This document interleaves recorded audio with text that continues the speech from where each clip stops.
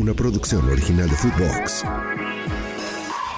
Footbox Today, el podcast con las noticias del fútbol que tienes que saber.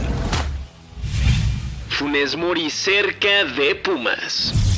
El delantero Rogelio Funes Mori terminó una era y dijo adiós al equipo de Rayados de Monterrey tras 328 partidos. Funes Mori se retira del club donde pudo llegar a la selección mexicana, disputar una Copa del Mundo o inclusive un Mundial de Clubes. El equipo de la Sultana del Norte publicó un video anunciando el adiós del nacido en Argentina, con algunos de sus momentos más icónicos con la playera del equipo.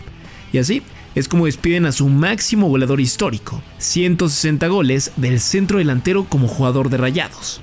El mellizo llegó a Monterrey en el Apertura 2015 y ganó 2 Conca Champions, 2 Copa MX y una Liga MX. Ahora, todo parece indicar que su nuevo equipo será Pumas.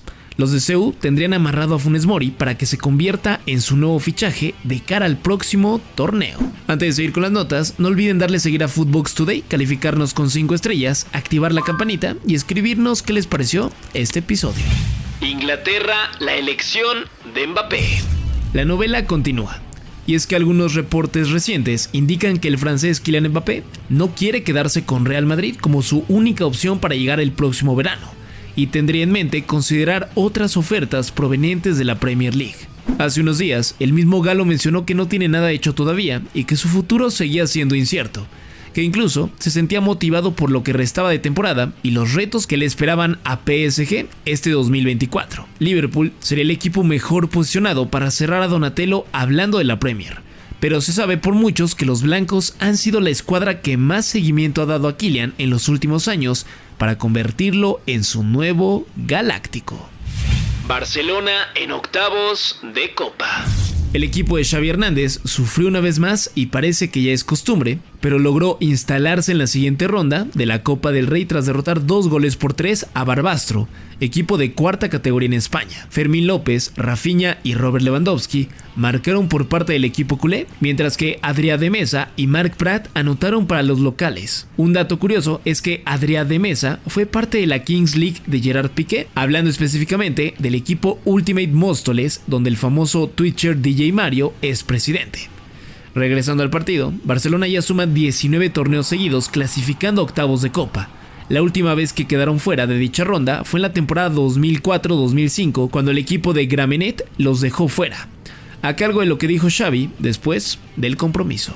Bueno, la sensación es que creo que nos hemos complicado nosotros mismos en un partido controlado, que hemos generado mucho. Primera parte era para sentenciar ya el partido y no lo hemos hecho. A partir de 0-2 creo que ellos se han venido más arriba, nos han presionado alto y un error nuestro, hemos regalado un córner que nos ha significado ahí a partir de ahí sufrir un poco más de la cuenta, ¿no? Creo que errores nuestros otra vez nos han significado sufrir más de lo normal, pero objetivo cumplido, estamos en octavos y en eso estamos contentos. Mañana sorteo, vamos a ver qué nos depara la Copa.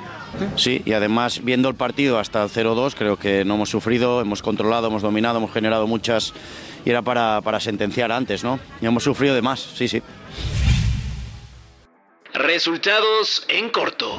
Antes de despedir el podcast, van los resultados más importantes del día. En Italia, Milan goleó 3-0 a Empoli y Juventus derrotó 2-1 a Salernitana, donde el mexicano Memo Ochoa se quedó en la banca.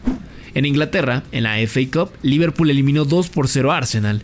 West Ham United empató 1-1 ante Bristol con Edson Álvarez como titular y Manchester City goleó 5-0 a Huddersfield Town. Y en la Copa del Rey de España, Mallorca, equipo dirigido por el mexicano Javier Aguirre, goleó 3-0 a Burgos. Sevilla eliminó 2-1 a Racing Club Ferrol y Las Palmas quedaron fuera tras caer 2-0 ante Tenerife, donde el mexicano Julián Araujo fue expulsado al minuto 74. Eso es todo por hoy, nos escuchamos hasta mañana. Chao. Footbox Today. Una producción original de Footbox.